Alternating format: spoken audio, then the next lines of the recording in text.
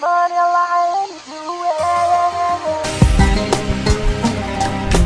good, peeps? This is Jean, the Syrian kid, whose diaries you love and enjoy every single night. Today's Sunday. I have my shelf exam, which is my final exam for surgery, on Tuesday.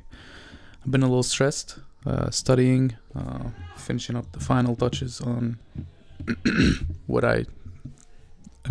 on stuff that I'm trying to learn, obviously, for this exam.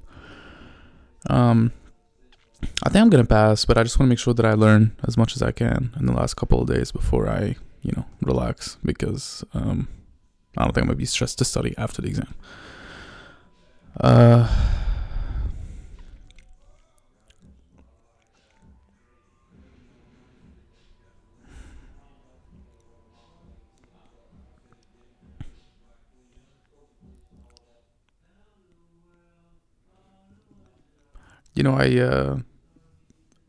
It's hard for me to think right now because there's music playing outside, but I'm trying to think of what is something that I could tell you today.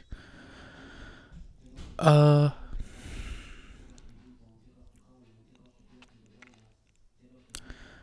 think one thing I've noticed is trying to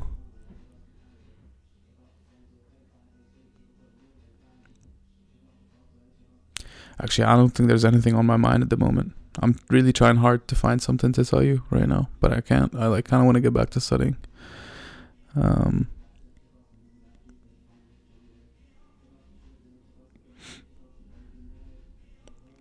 There's one thing I'll tell you. No one on this planet is ever going to know what you need to do more than yourself. And I say need, not want, for a reason. I think life has consequences, and I think our decisions, what we do and don't do, have consequences on us and everyone around us. But most importantly on us. Forget everyone else. Let's just focus on yourself for right now. What you do in your life and don't do has serious consequences on your life. And to say that you don't care about what's going on in your life is, I think, a lie we tell ourselves, because we do care. And you may find yourself in situations every once in a while trying to decide what is it that you're going to do next, or what is it that you need to do at the moment. And you may be lost. And that's okay, because I think a lot of people are lost. I think almost everyone on the planet is lost to some extent. No one really knows what to do all the time. And I think I've said this before, but I don't think everyone knows what to do. And if they do, it's a short-term focus on a goal. And in the grand scheme of things, if they were to start thinking about their life in general, they don't have the answer. No one has the answer to anything important in life, because that's kind of the beauty of it, I guess. It's really up to our interpretation. And it's up to us to decide how we want to utilize it at the limited time we have here on this planet. And people can tell you what worked for them. People can tell you how they approach it. People can tell you what is it that they do, what things they work towards, what stuff they focus on. But at the end of the day, no one's gonna know what you need to do in this moment other than yourself. And I think that takes a lot of self-awareness, which is something people usually are not, I think, gifted at to begin with. And then add on top of that distractions in life, especially nowadays with the internet and social media and phones, and how insanely connected we are to other people. Too much to some extent. But I think the journey of listening to yourself and digging deep to figure out what is it that your soul really needs is it's the most fruitful endeavor on the planet, I think. Nothing else really matters. Like, you can focus on the external successes that you accomplish, the progress that you make in life, in multiple arenas. You can focus on so many different things, but nothing is going to be as fulfilling as digging deeper inside to find out not who you are, because even that kind of changes with time. We all change. There's no constant to who you are or what is it that you need, because that also changes. But being able, I think, to develop a relationship with yourself so that when as things change you become aware of them, I think that's what's important. And to have that kind of relationship with yourself is also probably the hardest thing you'll ever do in your life, because there's a lot of variables involved in that as well. Your upbringing, your relationship with your parents, and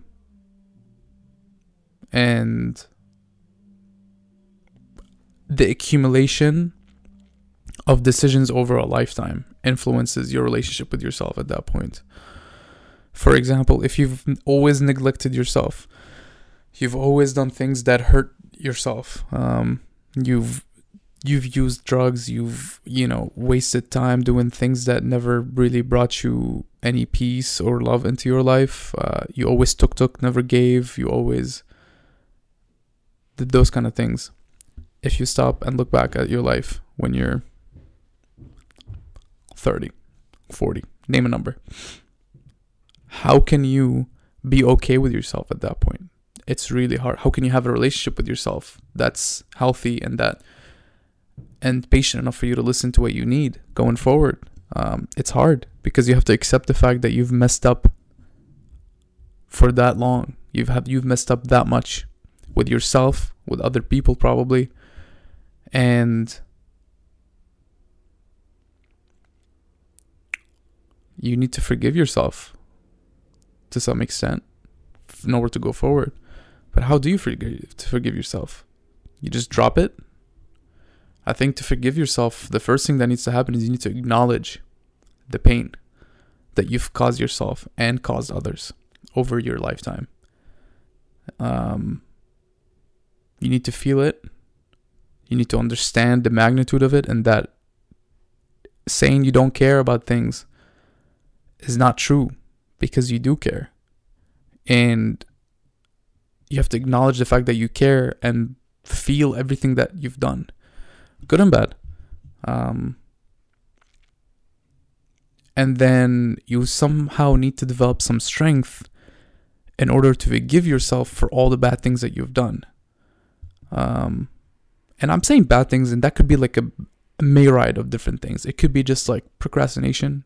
It could be not telling people that you love them often enough. It could be as bad as, really serious crimes / just hurtful things to other people and to yourself. But you need to develop some strength in order to forgive yourself for all of that, in order to develop a healthy relationship with yourself going forward. And how do you develop that strength, you may ask? I think a part of it is increasing your mental toughness to some extent. And to do that, you need to do hard things. Because hardship is inescapable in life. So you can either wait for it to happen to you, or you can go out and seek it.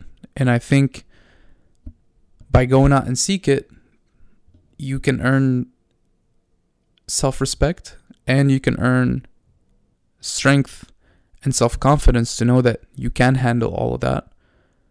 And once you know you can handle all of it, then you can turn inwards and handle everything that you've done, and handle the pain of all of it, and forgive yourself for all of it, and be at peace with yourself.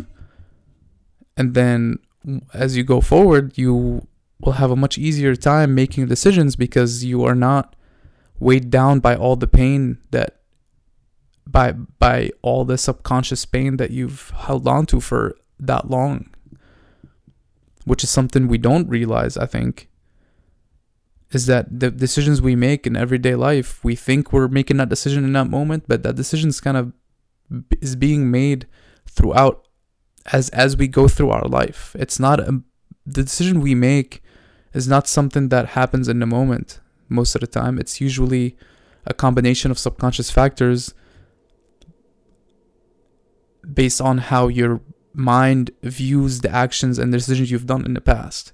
It decides what decisions you need to make at that moment and going forward. So, which is why it's really important to look back and see what decisions you've made in your life in the past and analyze them to see if they have been good or bad to you, and feeling everything that comes with that, and developing the fortitude, as I was just saying, to accept that you have made bad decisions and caused yourself and others pain and harm, and forgive yourself for all of that.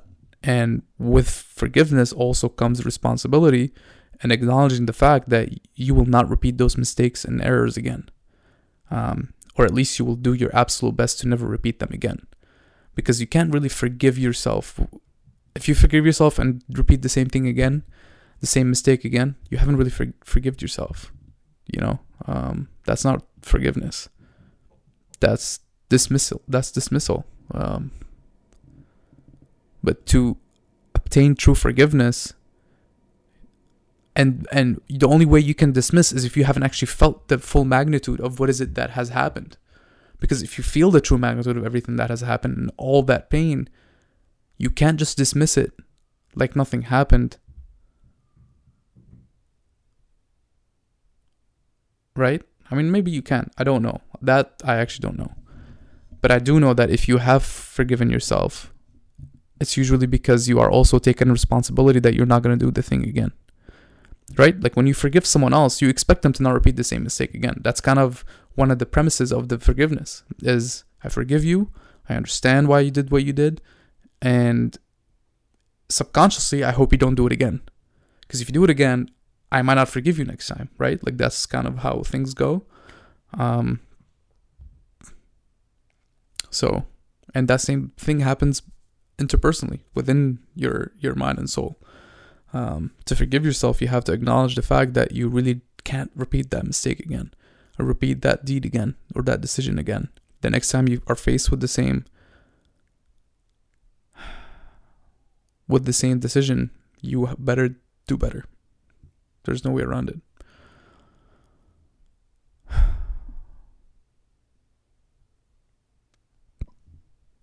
Sorry, how to say it. Okay, that's 13 minutes. I really didn't think I had anything to say today. Turns out I did.